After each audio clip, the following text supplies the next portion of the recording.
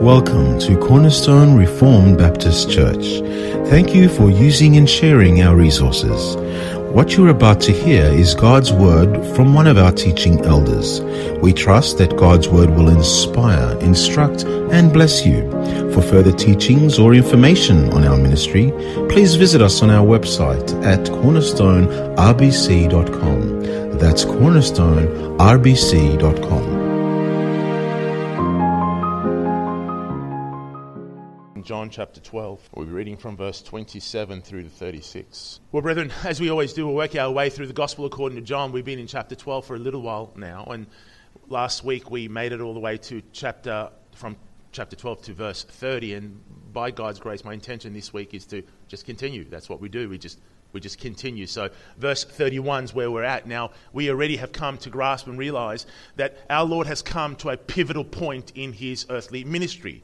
And that took place the very moment that the Greeks there in Jerusalem had come and spoken to his disciples with the intention to speak to our Lord.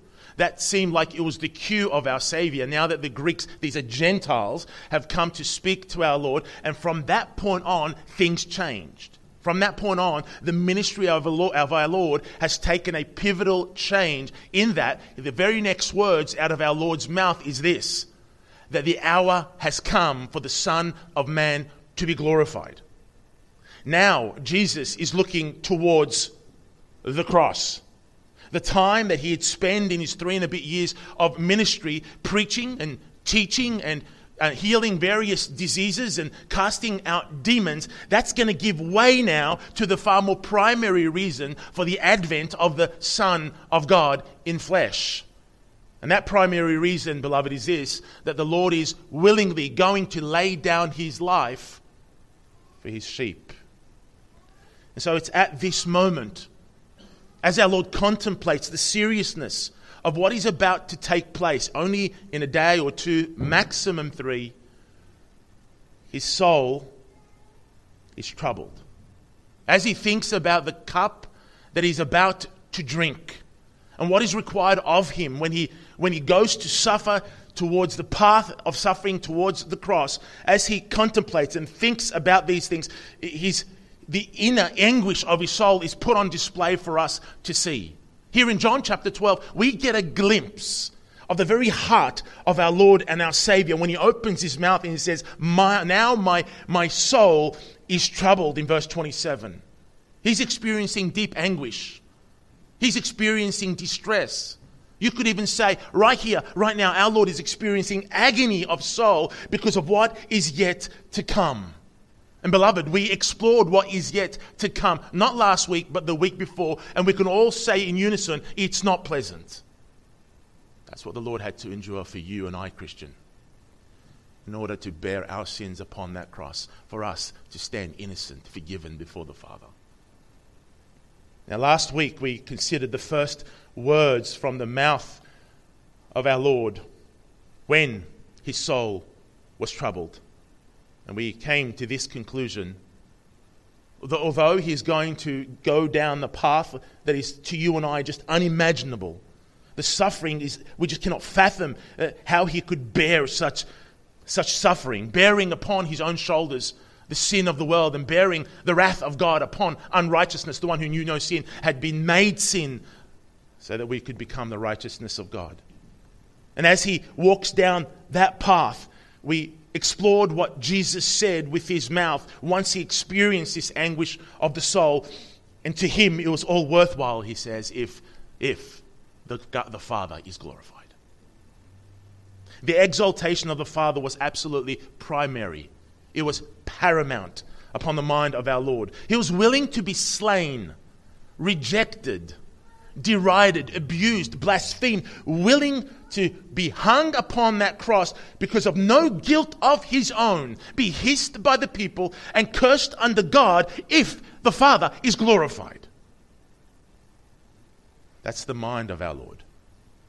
The glory of the Father is the absolute highest end in his heart.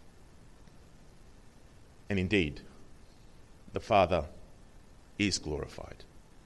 The Father himself opens heaven and speaks with his own voice. And he says, not only has he been glorified through his Son, but he will also be glorified in his Son.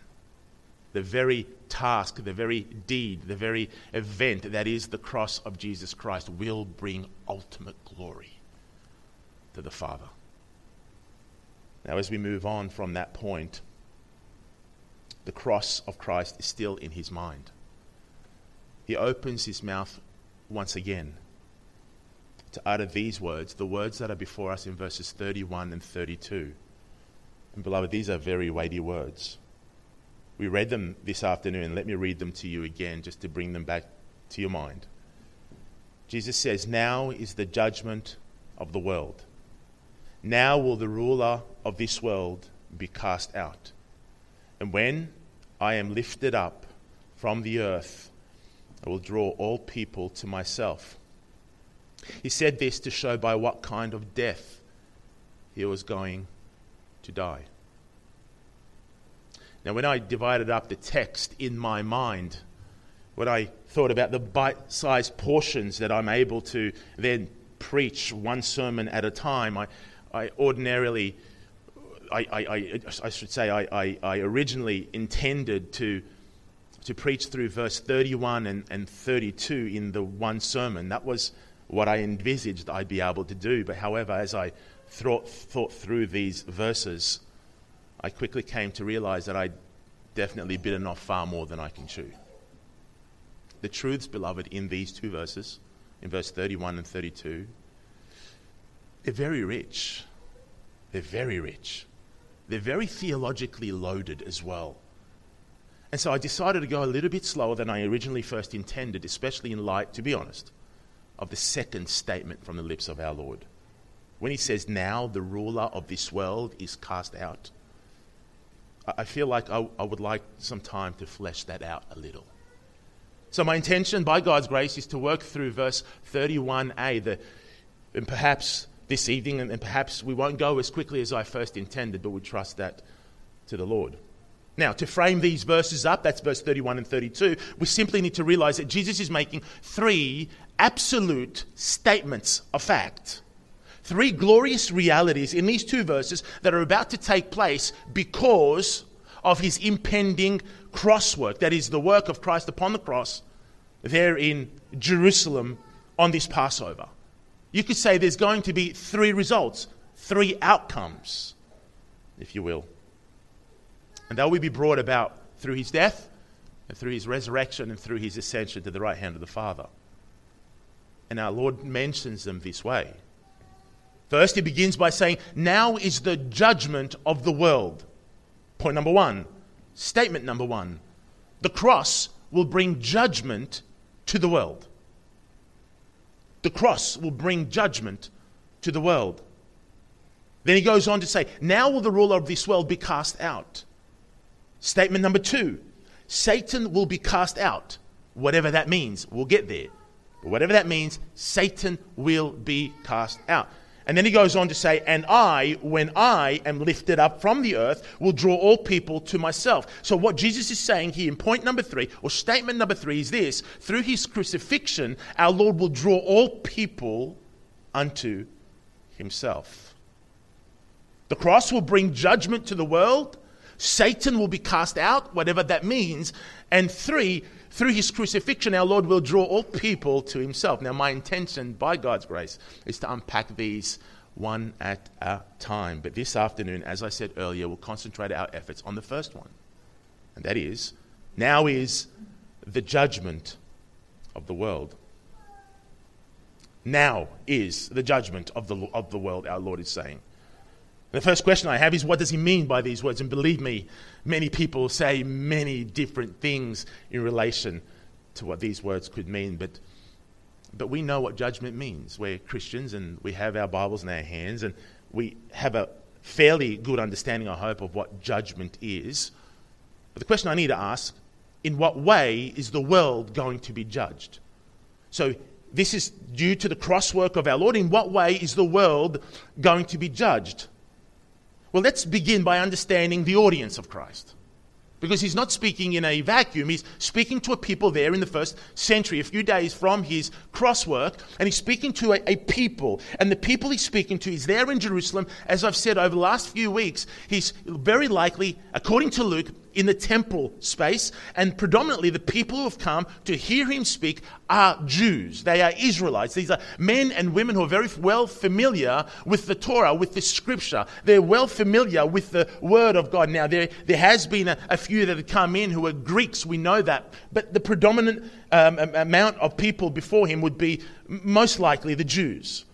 Now, throughout the Old Testament, the topic of judgment is prevalent. The theme runs through the whole of the Old Testament, especially divinely appointed judgment. It's everywhere in the Old Testament scripture, and that's what Jesus is speaking about, judgment. Now, brethren, although the term judgment may be translated decision or determination, as in one to make a determination, a judgment, and is itself a neutral word, for the most part, when scripture uses that word judgment, almost always it carries a negative connotation. Almost every time.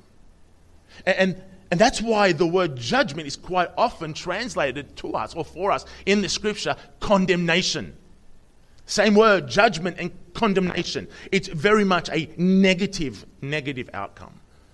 Basically, when talking biblically, when we're talking about the scripture, judgment is divinely appointed condemnation upon the guilty. It's divinely appointed condemnation upon the guilty. Now, it's also true, and we have to say this, that we find in Scripture many examples of judgment enacted by human institutions. And I have to preface that because I've just said that judgment is divinely appointed. So what happens when you have a human institution like a judge or a king, or quite often in the Old Covenant, the priests were entrusted to make judicial decisions on behalf of the people of Israel. But beloved, as we know, as readers of the Scripture, and the Jews, those who were before our Lord would have knew also, according to Holy Writ, the human judges were acting as vice-regents, if you will, or as representatives of Yahweh himself. They themselves would sit upon the seat of judgment on behalf of Yahweh, on behalf of God, because only Yahweh, only God is the true judge. That's a theme that runs through the whole of the Old Testament and in fact the New. Only God is the true judge. And anyone who is under God's authority enacting that judgment by way of a human institution, they do it on behalf of God. Jehoshaphat, the king, Jehoshaphat, in 2 Chronicles chapter 19, he brings out this point because he's one king who was to some degree righteous, and he put judges in all the cities to judicate on behalf of the people. And then when he does, this is what he says in 2 Chronicles chapter 19. He says, "Consider what you do, for you judge not for man, but for the Lord. He is with you in giving judgment." Do you get that? On behalf of God, and God is with you. Be careful how you judge. That's why judges in Psalm 82, you might remember back when we discovered, or when we unpacked John chapter 10, Psalm 82, that's why judges are actually called God's small g. Because it's, so to speak, they're sitting on the seat of God, doing something that belongs to God on behalf of God. Because God is the ultimate judge. God is the true judge. And God's justice is massive throughout the scripture. Now, beloved, we have to say this, so many in our day, they love to highlight the attributes of God all over, and they're very eager to highlight many of his attributes, but they want to overlook his justice. Emphasizing Yahweh is a God who is merciful. Amen. That he's gracious. Amen. Slow to anger and abounding in steadfast love. Amen and amen. Praise the Lord, that is so true. But we must take into account the whole counsel of God. And if we do, we must recognize that the God who's gracious and merciful and abounding in steadfast love, at the same time, he is a God whose throne is founded upon righteousness and justice. I mentioned that last week also, Psalm 89.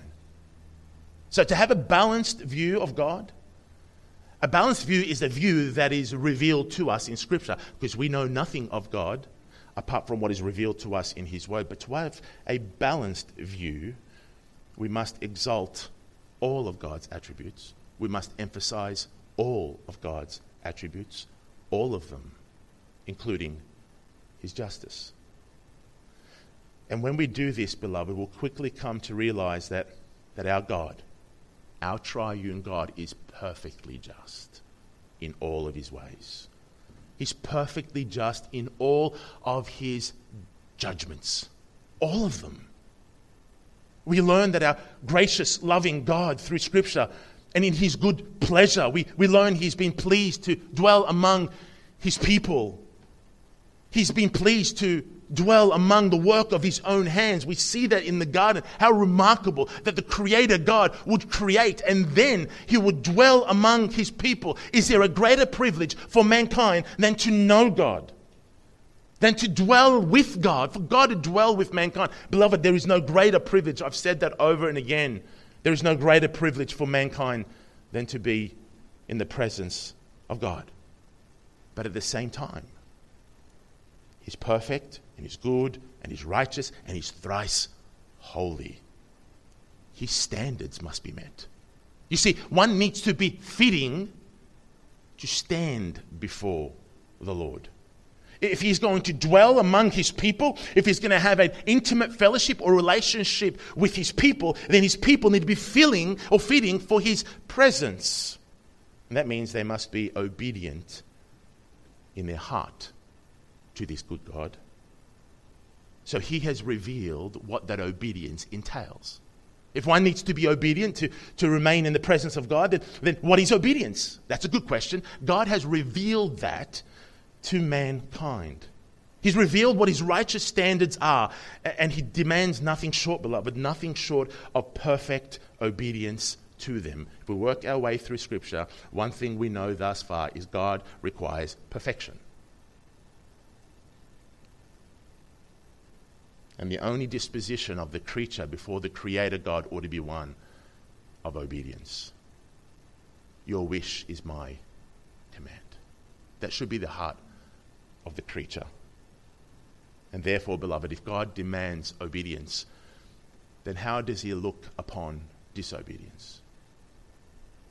If God has made his law, what is required to please him, if he made his high standards, he's put them on display for his people to see them and to obey him in them, then a good and holy God, a God who's thrice holy, then what is his disposition to be towards those who disobey him?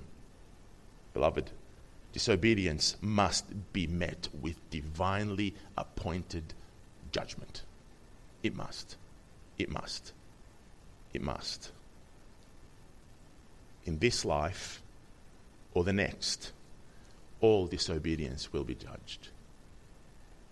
We have so many occasions in Scripture of the divinely appointed judgment in this life. We see the mighty hand of Yahweh through the Old Testament. We see that example in so many instances, both on the pagan nations who don't have his law, as well as the people of Israel who do or are the people of the covenant. And what we'll see next week, we also see his divinely appointed judgment even upon spiritual beings created to minister to him.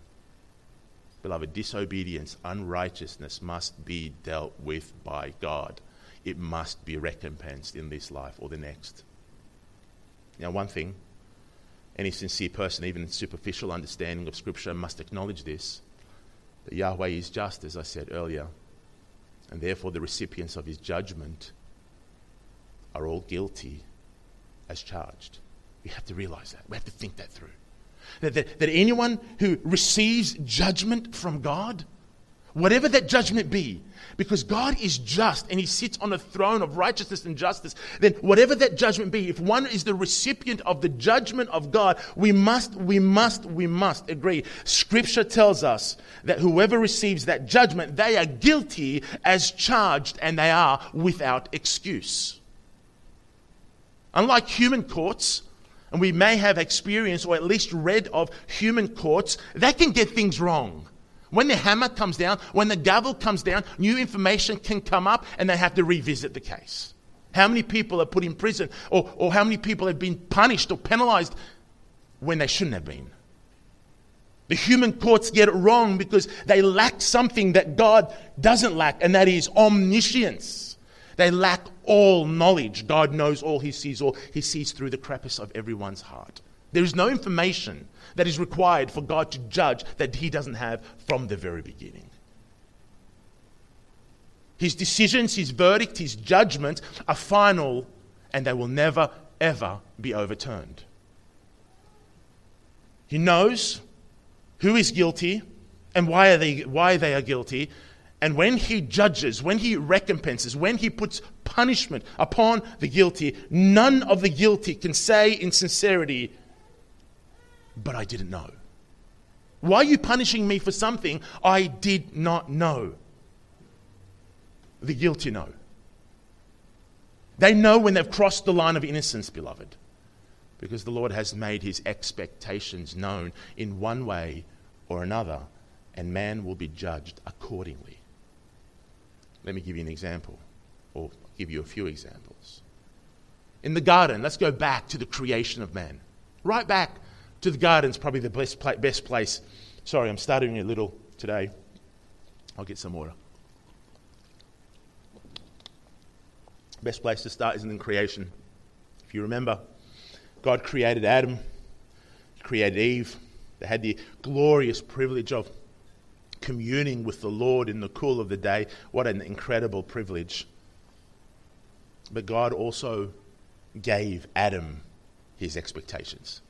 That I will dwell with you, but there are certain expectations I require from my creatures, from my image bearers.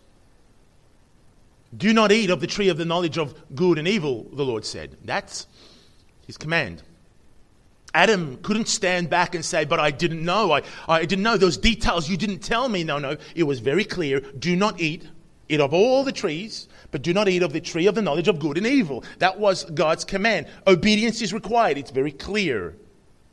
The punishment, then the Lord utters, "For the day you eat of it, you shall die." Is Adam with excuse? No. The same can be said about his covenant people. The people who covenanted with God, the people in the lineage of Abraham. On Sinai, God revealed his law. In Adam, it was a spoken word of God, and on Sinai, it was the written word of God. He wrote on the 10 words on those 2 tablets of stone with his finger, we're told. Gave them his law. The summary of the law, we're told, is essentially to love God with all heart, soul, strength, and mind, and also to love neighbor as yourself. You do that, and the law has nothing on you.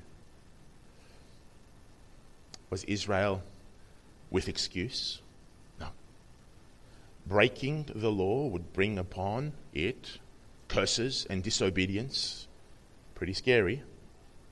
But to obey would bring blessing from God, and he'll be their God, and they shall always be his people.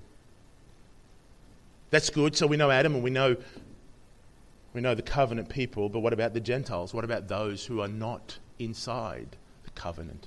Those who are not part of the covenant, those who didn't have the privilege of the oracles of God and the law of God and the statutes and the rules that God had given the people of Israel.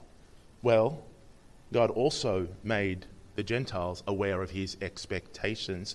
He also wrote the works of the law in their hearts, we're told.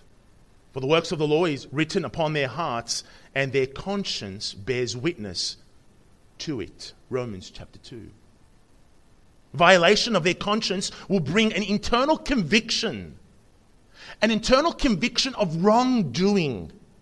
That means if they did not have the law of God, they still knew innately inside here, because God has planted it in them, what is right and what is wrong, what is good and what is evil. They may not have had the specifics of the people of Israel, but they knew innately what was right and wrong, and they will be judged according to what they know, according to their conscience. No one is with excuse, beloved. When judgment comes from God, it is guilty as charged, and no one can stand before him and say, but I didn't know. There were things you needed to tell me. God is a just God. And when it's all said and done, no one has a say. No one can come back and, what's the word when you go back to court? Retrial. You can't get one because God's perfect in all his ways from the very beginning. So part and parcel of the Jews' understanding of Yahweh is that he's a just judge. And they've got that understanding from the scripture, as we've explored some detail previously. And also that he is a God who must judge all unrighteousness. He's a God who must judge wickedness and rebellion and sin. And no doubt, when the concept of judgment was uttered from the mouth of our Lord here in John chapter 12, no doubt it's the words like in Ecclesiastes, which is so very clear, Ecclesiastes 12 verse 14, that rings in their ear, where it's written, for God will bring every deed into judgment, with every secret thing. I don't know about you, but that's terrifying. There are no secrets before his eyes. With every secret deed, whether good or evil, he will bring it out. He's the all-seeing God who knows all and he sees all. The question I need to ask of the audience of Christ is, did these Jews who are before him, did these people in the crowd, did they understand these words to refer to themselves? Or were they thinking this judgment of God will be upon others? You know, like the evil, uncircumcised people of the nations. Beloved, sadly, the judgment of God to come was deemed upon or by these people not to come upon themselves but upon others. They didn't see themselves as unrighteous. They could read the Torah, they could read the scripture, and they could see that their fathers committed many unrighteousness. They could see that their fathers were idolaters, and they believe now that they're back in Jerusalem after the exile and they've come back. Now they're under Roman rule. They believe that they no longer submitted to idolatry. To some degree that is true. They no longer put the Baals and the Ashtaroths and the Dagons and bent their knee to them. But what about the heart? Were they still guilty in the heart? Because of this understanding, when the Jews heard about judgment, what came to their mind more than likely is that great and terrible day of the Lord. They were thinking of the day of the Lord. Because that's a theme that runs throughout the whole of the Old Covenant, and it's especially linked to the coming of the Messianic kingdom. So when they thought judgment upon the world, they weren't thinking so much judgment's going to come on us. The Messiah is on our side. Judgment's going to come through the Messiah onto others. And so the day of the Lord would be fresh on their mind. Very likely, there's passages that go throughout the text of Scripture. Let me give you a couple. Joel 2, 1 and 2. Blow a trumpet in Zion, sound an alarm on the holy mountain. Let all the inhabitants of the land tremble, for the day of the Lord is coming. It is near. A day of darkness and gloom. A day of clouds and thick darkness. Maybe Isaiah chapter 13. Wail, for the day of the Lord is near, as destruction from the Almighty will come. A little bit further down that same chapter in Isaiah chapter 13. Behold, the day of the Lord comes cruel, with wrath and fierce anger, to make the land a desolation, and to destroy its sinners from it. Give one more for good measure. Ezekiel chapter 30. Wail, alas, for the day is near. The day of the Lord is near. It will be a day of clouds and a time of doom for the nations. I said that the day of the Lord is normally one that's associated in the mind of the Jews that is linked to the Messianic kingdom that is to come. Malachi chapter 4 is one of those texts that speaks to that. And there we read, behold, I will send you Elijah. When did Elijah come? Remember Jesus said, if you could have it, Elijah has come, John the Baptist. I will send you Elijah the prophet before the great and awesome day of the Lord. They believe that the Messianic King will come, and with the Messiah, he'll bring and usher in that great and terrible day of the Lord, which is very much intrinsically linked to God's judgment. And when Jesus opens his mouth and says, the judgment now is the judgment of the world, This may be what they're thinking. In fact, the Jews in their synagogues would sing on every Sabbath. They would say, Elijah, come, because they didn't recognize John the Baptist to be Elijah. They would sing, Elijah, come and bring with you Messiah, the son of David. It's likely at first our Lord's words, now is the judgment of the world, were understood as the day of judgment in the mind of these people. Same day as foretold in the Old Covenant, and although a number of prophecies pertaining to the day of the Lord had already been fulfilled, and some of the ones I've already read for you had already been fulfilled, the principle still rang true because they knew there was still yet a coming day of the Lord. And they thought in their mind that Yahweh will come through his Messiah, and he'll judge our enemies, and he'll exalt us, his people. So when Jesus says now is the judgment of the world, they would be in agreement with him. Remember, they're still thinking at this stage that this could be our king. This could be our Messiah.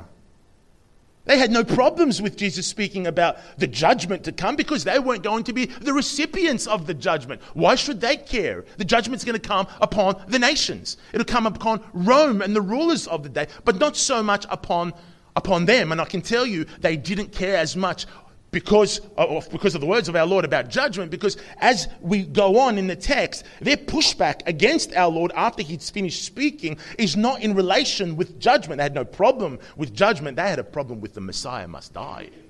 That was the issue they took, that the Messiah would necessarily have to die. And from there, things begin going downhill very quickly for their, affection for Christ and them perceiving him as king.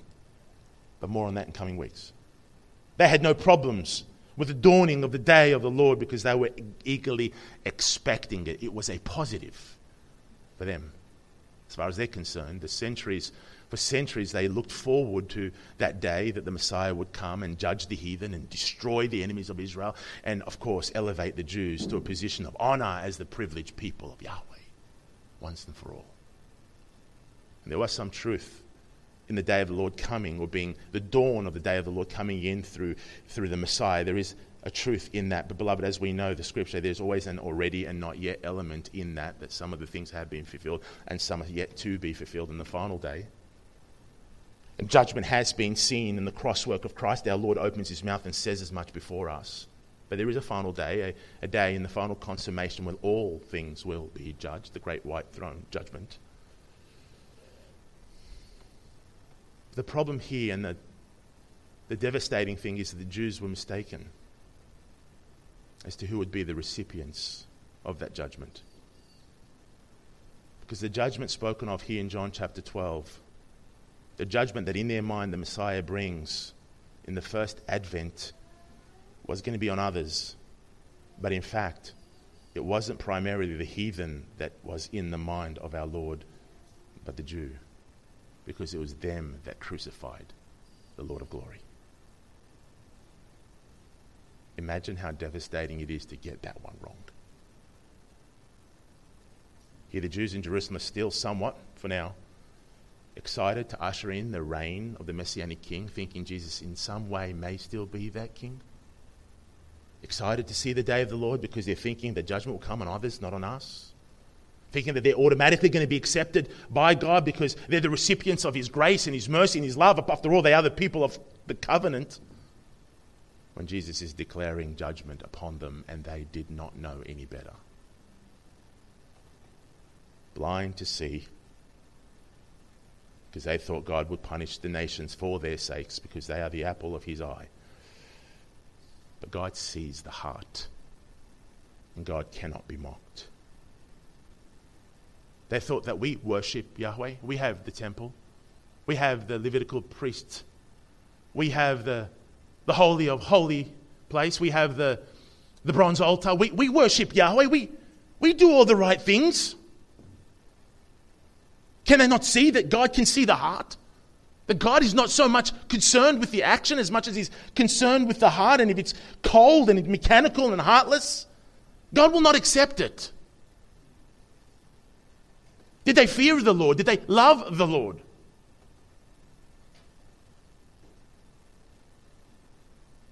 How the God of this age has put a veil over their eyes and deceived them. as he has deceived many in our day. The dawn of the great and terrible day of the Lord ought not have excited them, but it ought to have brought terror to their hearts. This is a day not of freedom, but of judgment. If only they heeded the warnings of the many prophets of the past who warned about this type of attitude. Thinking that somehow you're protected because you have that label. That you are the covenant people of God. We're from Israel. We're from the loins of Abraham. We're okay. From these rocks I can make children for God, for Yahweh. What does it matter if that's your lineage, but your heart is far from Him? That you worship with your mouth, but your heart is far from Him. I love what the prophet Amos says. Generations earlier, the prophecy that he makes has already been fulfilled with the northern kingdom. But it seems to me that there's a dual fulfillment because he speaks so prophetically about this faithless generation before the Lord. Let's open our Bibles to Amos. Amos chapter 5. Amos chapter 5. If you have bad memory like me, it's okay. Let me give you a hint. Amos is the third prophet in the minor prophets. So you have the major prophets ending in Daniel, and then you have Hosea, and then you have Joel, and then you have Amos. Amos chapter 5, and we'll be reading from verse 18.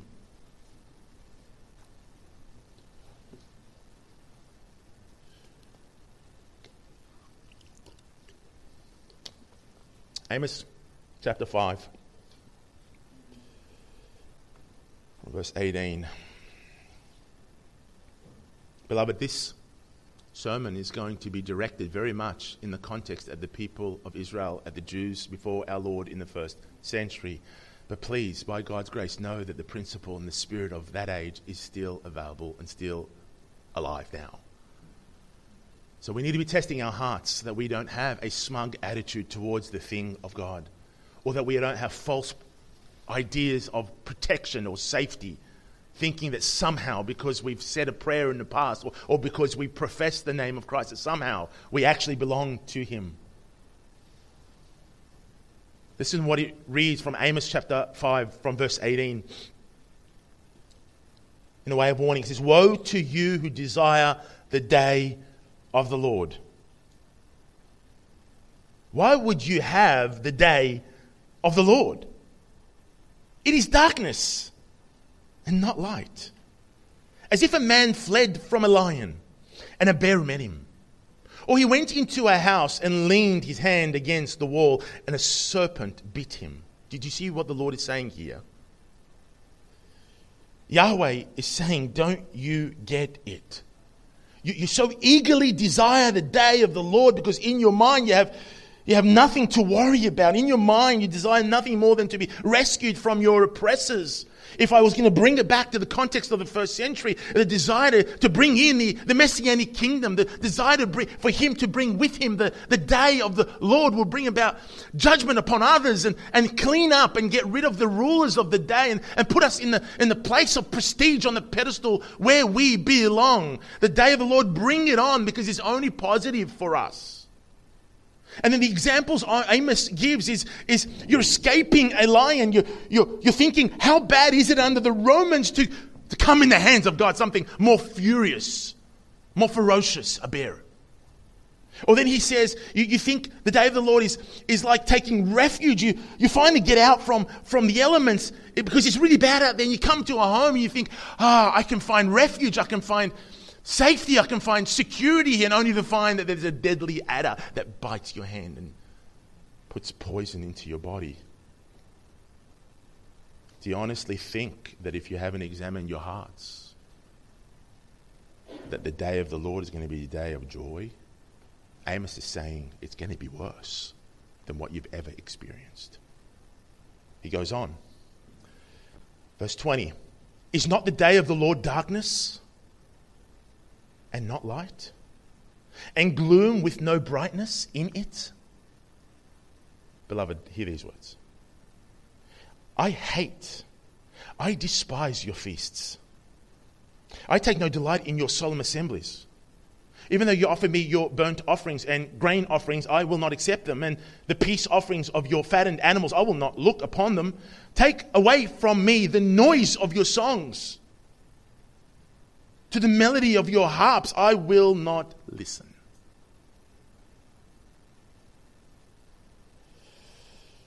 I don't know about you, but it's passages like these that really are terrifying. Because here one gets the glimpse of the heart of God, the heart of Yahweh. And beloved, he looks beyond the action. His eyes are all-seeing eyes that peer in the very deepest part of the soul. And he looks right into the motivation of the heart.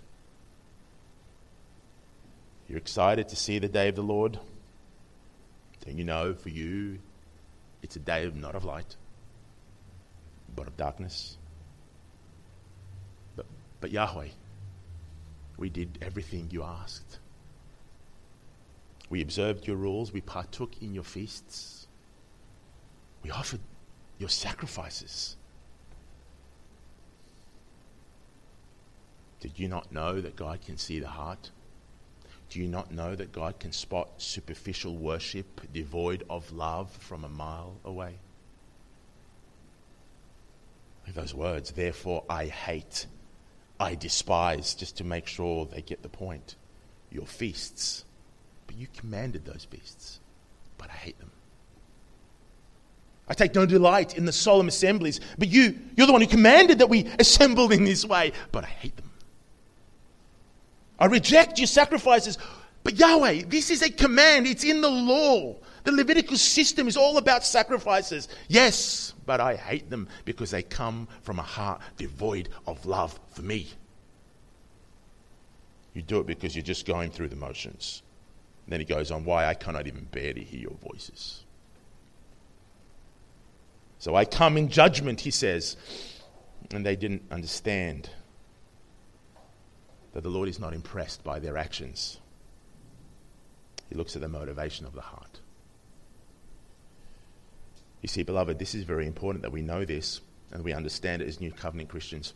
The Old Covenant, the rituals, the feasts, the sacrifices, hear this, even the law were not ends in themselves, but they were means to a greater ends.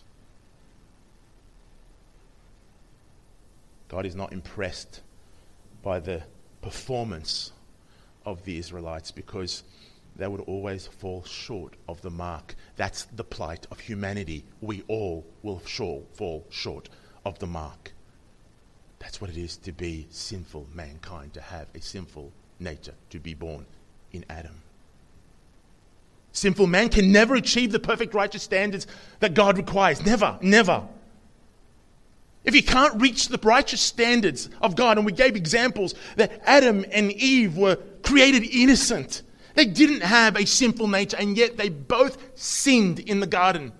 And ever since then, every single human being who's ever walked on this earth, bar our Lord and Savior Jesus Christ, who is not polluted by original sin, every single one has never been able to meet the absolute high standards, the perfect standards of the Almighty God. Then how is it that these people, the people of Israel, who've been given the oracles of God and the law of God and the commands of God, how is it that they have been given the law, the righteous law, the standard of God for them to live by, the holy expectations that Yahweh demands and will not accept anything short of that? How are they going to act now that they know that they cannot, no matter what they do, observe it?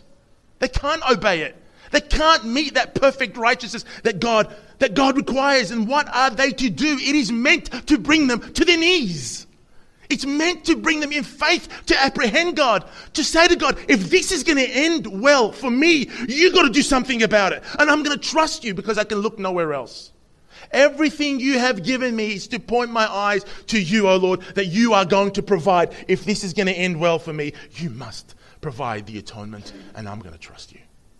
That's it. That's it. No hope in their obedience. No hope in the rituals. No hope in sacrifices. Their only hope is God alone. That's it. Yahweh would have to provide Otherwise, they'll be undone. That's it. They will remain humble before him to recognize, apart from his provision, apart from his unmerited mercy and his unmerited grace, that they have absolutely no chance, just like every other human being who's ever walked this planet. You see, the old covenant is predicated upon obedience. It was always meant to be prophetic. It was always meant to have Israel fix their eyes upon Yahweh, trusting that he'll provide whatever is required. They had a brief understanding. They didn't have an in-depth understanding, but somehow, by having faith in him, they would obey his rules and his statutes, not because they want to tick those boxes or go through the motions, but because they truly believed him. And their obedience was a result of their trust in him. And if he's the only one who can provide for their salvation, they had to look to him by faith and walk as he would want them to walk, because they themselves cannot provide what is required to be saved. Yahweh must provide. Now let's bring it back to Jerusalem.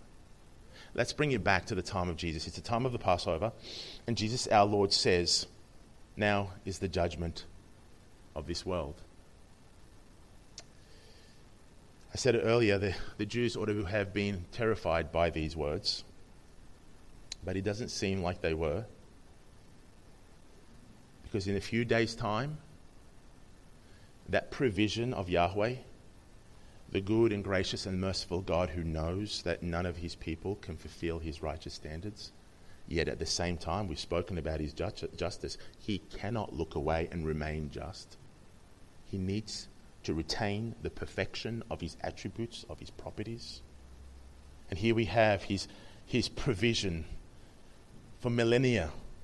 These people are waiting for this fulfillment of the temple and the tabernacle and the sacrificial system and everything that God had spoken to them, the fulfillment of the law and the prophets and everything of the old. And finally, God provides for them. Now, how do we know these people take him in contempt? Because in a few days' time, after he tells them now in a few verses' time that the Messiah must suffer and die, he must be lifted up, they don't want any part of him, and in a few days' time they'll be crying out, crucify him. Crucify him. They reject the Lord. They reject him. And you might be asking at this point, knowing how this all ends, and as Christians we know, we've read the book, we've read the gospel, we know how it ends, and you might be asking, how is it that God's judgment, how is it, my project, this is God's judgment of the world? It looks more like the world is judging God. It looks more like the world is judging Christ and therefore rejecting him and then sending him over to be crucified in the worst of deaths. That's exactly how the world is being judged. It's being judged through its rejection of the incarnate Son of God, the very provision of God for the salvation of mankind. That's how the world is being judged. Because by rejecting Christ, they're rejecting God himself, the only provision from God to bring atonement for sins, and they have rejected him. Beloved, the Lord our God is the full expression of God in flesh. The fullness of deity dwells in him bodily, we're told. He's the radiance of the glory of God and the exact imprint of his nature. He's the only hope of salvation.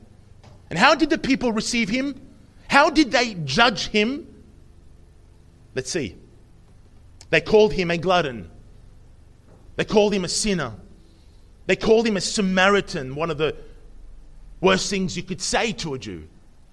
They called him a deceiver, a blasphemer, demon-possessed. They called him Beelzebub. And then they went on to say that all his power, the power to heal, the power to cast out demons, his power is given to him by Satan himself. You know that thing called the unpardonable sin. And right now, having desire to declare him, at least for this moment, as king, because at the moment they can still foresee him being that Messiah that they would want to depose Rome and give them back the land and the temple and the autonomy that they once enjoyed when they shortly realized that he came to die. That's the last straw. Take him away. We have nothing to do with this Messiah. Crucify him. And judgment has come upon the world because of their rejection of Christ. Because as I said earlier, to reject Christ is to reject the only true God. It's to reject salvation. The gavel from heaven has come down guilty. Guilty. You reject Jesus and you reject your only hope of salvation. You reject the only true God. Whoever does not honor the Son does not honor the Father who sent him. John chapter 5 verse 23.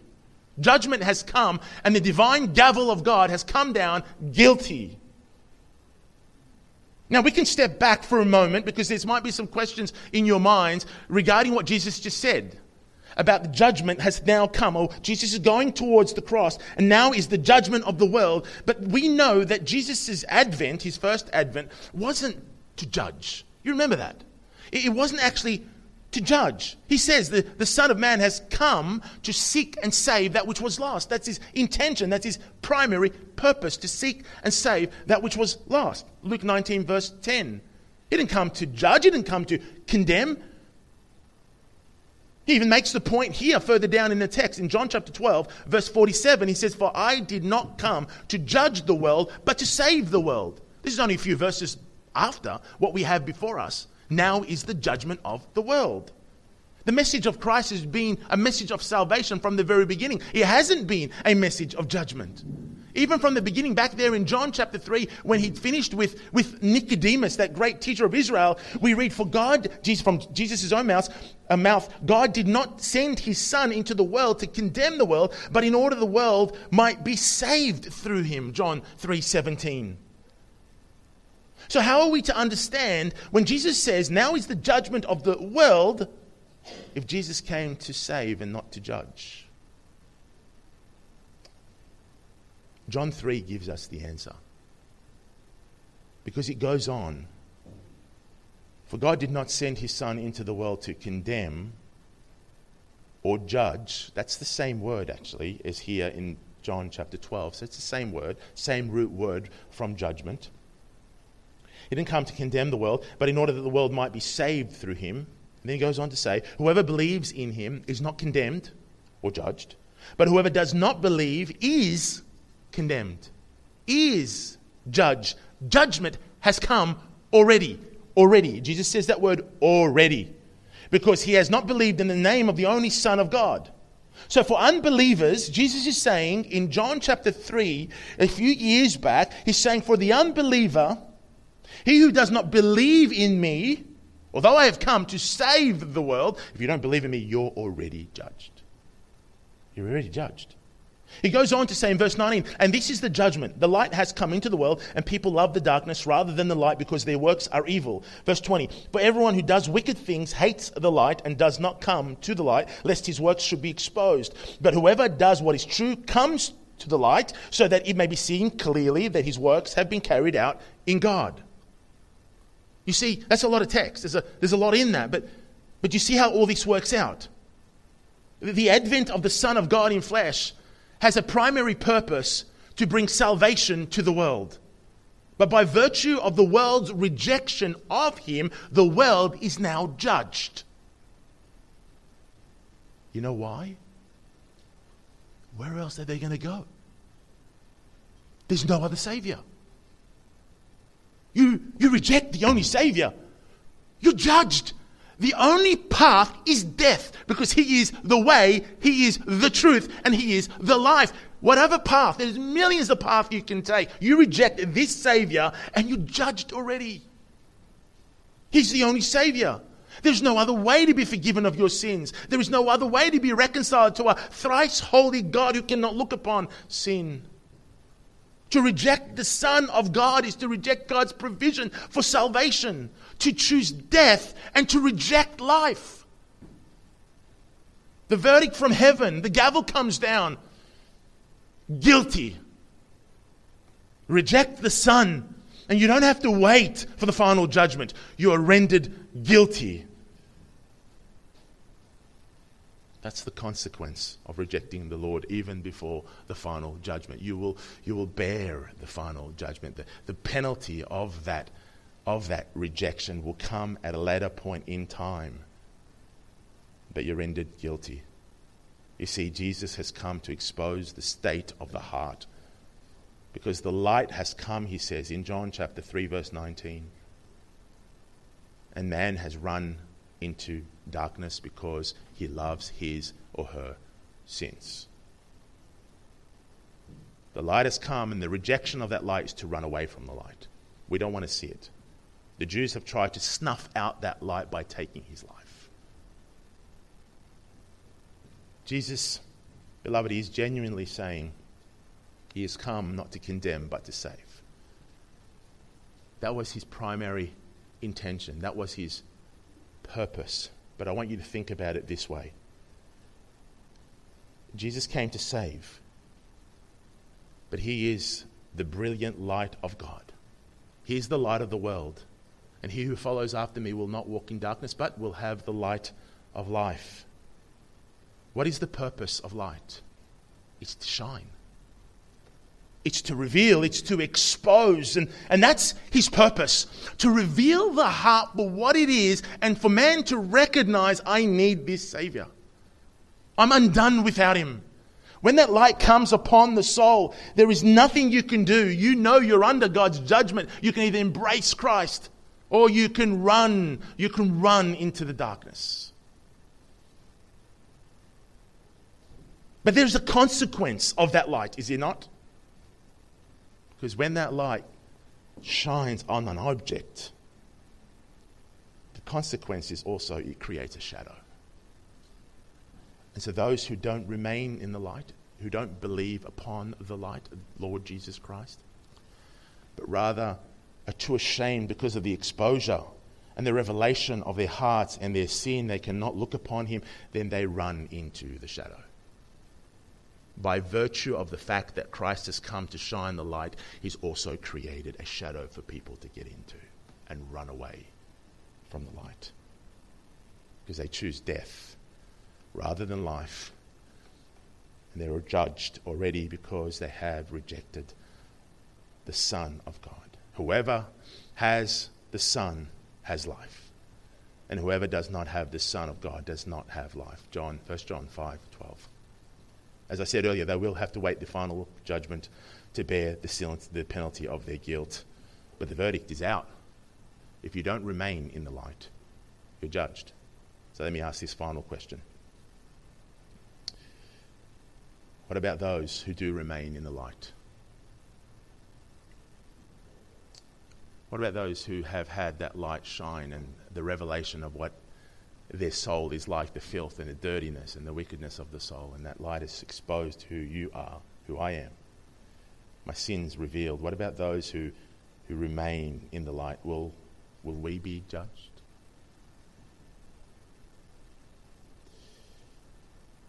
I know a story, and I'll end with this. It's of a woman who was caught in the act of adultery.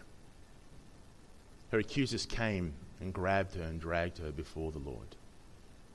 And they've cast her down before him. Rabbi, this woman has been caught in the act of adultery. We've judged her to be guilty.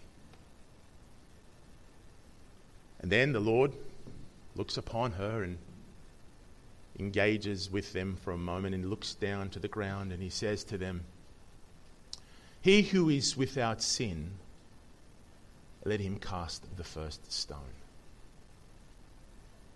And he looks down to the ground and does what he does. I'm not sure what he's writing on the ground.